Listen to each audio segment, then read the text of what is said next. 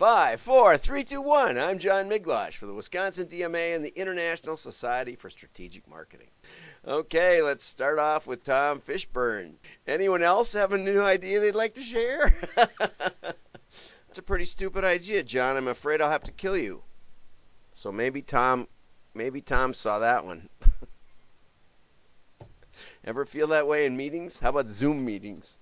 Let's go down into here. Intellectual bravery is a willingness to disagree, to challenge the status quo in a setting of social risk which you could be embarrassed, marginalized, punished some way. When intellectual bravery disappears, the organizations develop patterns of willful blindness. I would say that's kind of society today, I have to say. Bureaucracy buries boldness. Efficiency crushes creativity. From there, the status quo calcifies and stagnation sets in. We aren't having a good conversation about where to go next. The responsibility for creating a culture of intellectual bravery lies in leadership. As a leader, you set the tone, create the vibe, define the prevailing norms. Whether or not your company has a culture of intellectual bravery depends on your ability to establish a pattern of reward rather than punished vulnerability. Yeah? Doesn't that make sense? Right? Reward success. Oh, yeah. Anyway. So, I always like Tom's comments down here. The idea of rewarding failure has sometimes been taken to extremes to justify anything goes. But a willingness to experiment does not mean working like some third-rate abstract painter who randomly throws paint at a canvas. Not that there's anything wrong with it. Without discipline, almost anything can be justified as an experiment. And this is the heart of direct marketing. What you don't understand is that we reward failure. Because every well-crafted test, one element fails and the other succeeds. So we build a culture of bravery, and we encourage testing. And by testing, I don't mean, oh, let's try this, oh, let's try that. No. If you know anything about direct marketing, and I highly recommend Bob Stone's book if you want a college level or graduate level course on direct marketing. You might start with my book, which is 100 pages, and Bob loved it, as just a basic primer on it. It's an executive guide, let's call it. Let's not call it a book. But it is available on Amazon in paperback, which I really like, and also in Kindle. But anyway, discipline-oriented cultures select experiments carefully on the basis of their potential learning value. They design them rigorously to yield as much information as possible relative to the cost. They establish a clear criteria at the outset for deciding whether to move forward, modify, or kill an idea. That is direct marketing. Bravo. Just bravo. Right. Being more disciplined about losing projects makes it less risky to try new things. You have to keep going. And the interesting part, and I've talked about this a bit, but direct mail, because we have 100% engagement, which we'll talk about a little later, because of that, we can build a labeled data set that no one else can. Not digital, not email, not mass media, not outdoor. But outdoor is a good picture of what's going on, what's not going on in social. People are driving by, and you don't know if they're paying attention or not. And you don't know who's driving by. Right? That's advertising. There's nothing wrong with it. You can still generate a lot of good stuff. But for experiment, mail is king. Mail is really the only option right now. I'm working on some other stuff, but mail is king. So if you're not doing mail, at least as a laboratory, then you're not encouraging bravery and you're not encouraging engagement. But here's the article I want to get to. Okay, direct mail. B2B's secret weapon in 2021. Great article, and one of the things I like is it's in the Atlanta Business Chronicle. Okay? It's in the Atlanta Business Chronicle, which means it's not just in some kind of marketing magazine. right? It's not in a DMA. It's not in, even WDMA, but we'll call attention to it, okay? By Linda Bishop, president of Thought Transformation, and she's working with companies to align sales with tactical marketing. And I really like that term because most of marketing is tactical, right? The strategy is a bigger picture. There's some, but here's the story. Todd and Charlene sat in their company conference room at opposite ends of a wooden table, 6 feet apart and wearing masks. Todd was vice president of sales, Charlene vice president of marketing, and Todd says, we really need all the help we can get. We're not, we can't get any meetings. And I understand that entirely. And Charlene says, marketing's doing all we can do. And Brent is dumping out content like nobody's business. We really like it, and we're spending more on digital advertising. Todd says, what about direct mail? We used to mail something at least once a month. But when the pandemic shut everything down, we stopped. I always thought those mailings were effective. Our leads get more than 150 emails a day, and then very few pieces of mail. Mail made us stand out and helped sales get meetings. I thought about that, Charlene said. There's some things direct mail does better than any other channel. I'm not in the office every day, but the first thing I do is go through my mail when I do come in. So let's work on this. And so now I think Linda Bishop is talking. Direct mail offers 3 distinct benefits over other marketing. Mail has physical presence. Okay, because it's seen and touched, it often works better. I would contend that if you applied the same metrics to mail that you do to email or digital or social, mail has 100% engagement in comparison. Because everybody has to touch it. Everybody has to look at it to decide whether to throw it in the trash. And better yet, more than 100% engagement, you engage the decision maker, because not everybody in the business can throw the mail out.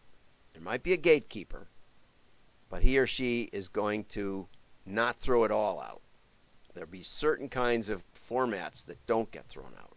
And depending on who's working for whom, oftentimes even the gatekeeper is not allowed to throw out mail. Okay? While they do screen email, they do screen even LinkedIn connections. I've been vetted by assistants, and they would confirm that I knew the CEO or the president by looking at our engagement on something like LinkedIn. Okay, most marketing emails are quickly scanned and deleted, while mail is often saved and reviewed multiple times. Again, multiple engagements from one piece. If you sell a complex product or service, comprehension is higher for paper. Buyers enjoy getting it when it is well designed and relevant. Data, okay, so here's 5 problems or issues that you might want to know about. Data is out of date. Okay, remember, data is always historical, so data is always out of date. You can't help it. Right? And, we used to sell imprinted merchandise. We had a catalog, and we would regularly call back our top buyers from the year before who hadn't bought again. And 80% or something, 75% or 80% of those people, when we called them, would say, well, I was in charge of the company picnic, so I needed shirts and hats and, other stuff, and I bought them from you, but I'm not in charge of it this year, right? It was about 80% changed function, even if they didn't change title, okay? And so our piece was totally irrelevant, even though it had been totally relevant, right? So something to consider that you will not get. You can't fix historical data. Things change. So don't assume you can. That's first point. Contacts are missing titles. Okay.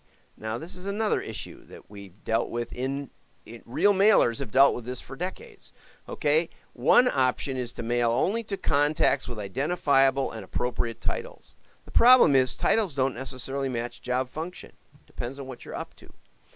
And with that company that I'm talking about, what we found was after a couple of years of mailing to the same person, it actually worked better to mail to the company and change the title slug to something we were looking for. Like imprinted merchandise buyer, or VP of marketing, or try different ones, right? Test them against each other. The title slug can sometimes work better than the mailroom, because the mailroom can look at a mailing piece and say, oh, that guy's not here anymore. Do you think the job function is still there? Of course it is, right? We used to also mail the ship to differently than we would mail the bill to. Okay, so in other words, the billing address is usually the front office, whereas the shipping dock is maybe on a different street or something. And so when they would ask us to ship it to a different destination, we felt like different people would handle the mailing piece, and it might go accidentally to the right person.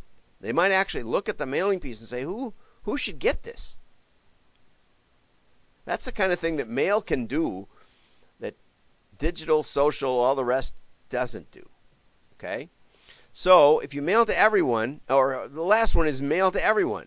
And I'm a big proponent of mail to everyone, and here's why. It says, this is the downside of mailing to everyone. If you mail to everyone, many people may not find the message relevant.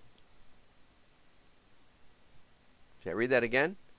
Many people may not find the message relevant. Now, the whole article above this point was talking about how, you get 350 emails a day, and most of them don't get read.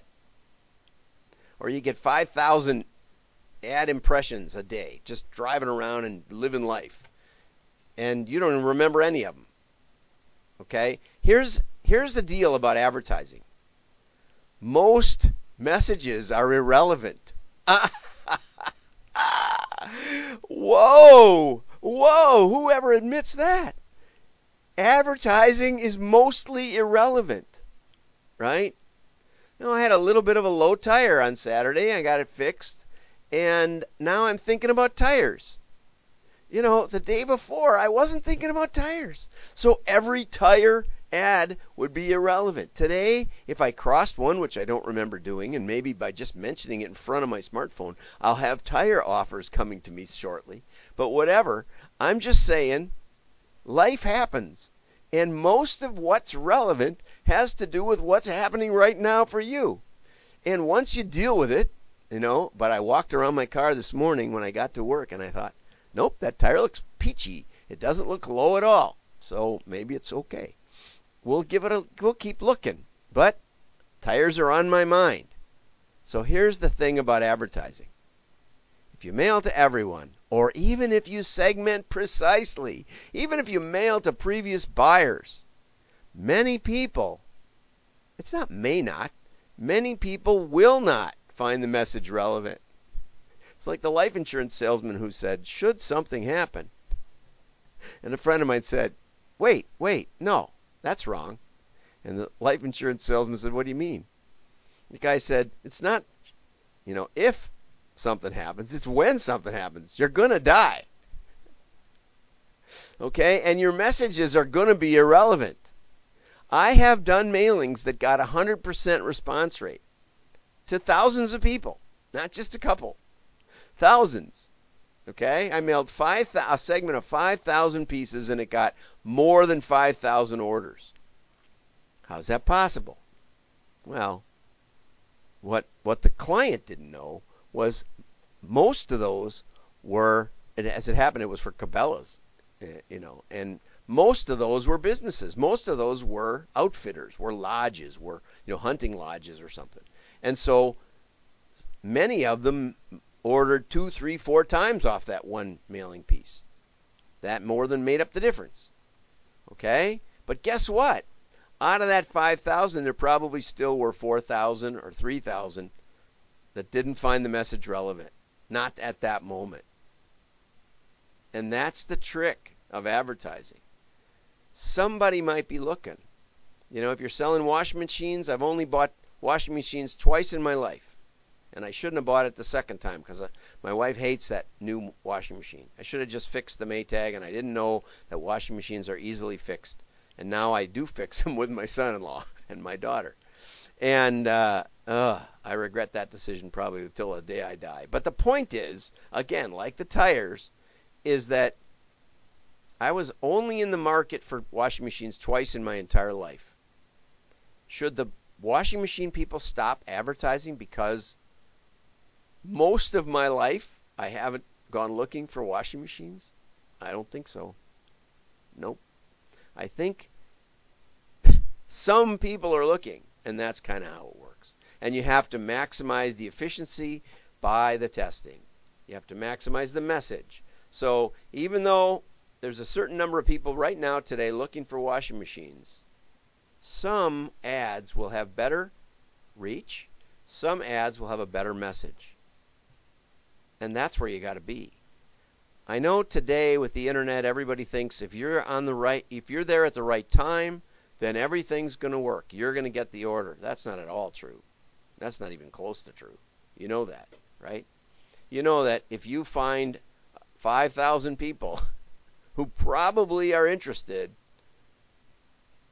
your message matters. And in fact, that's where we developed with Cabela's the big book. We showed them that they had business to business, and then they developed a massively expensive, I think it was $10 per person, compilation of all their different catalogs all in one book for the businesses.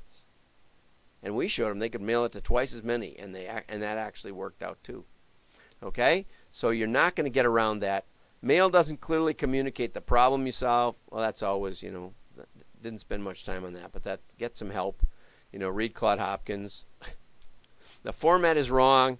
A postcard works good for a lot of things, especially kind of an invite, but if it's more complex, or if you want to get, you might want to do 3D. If you want to get to the CEO or the CFO, you might want to get to something that obviously looks more important than just a junk mail.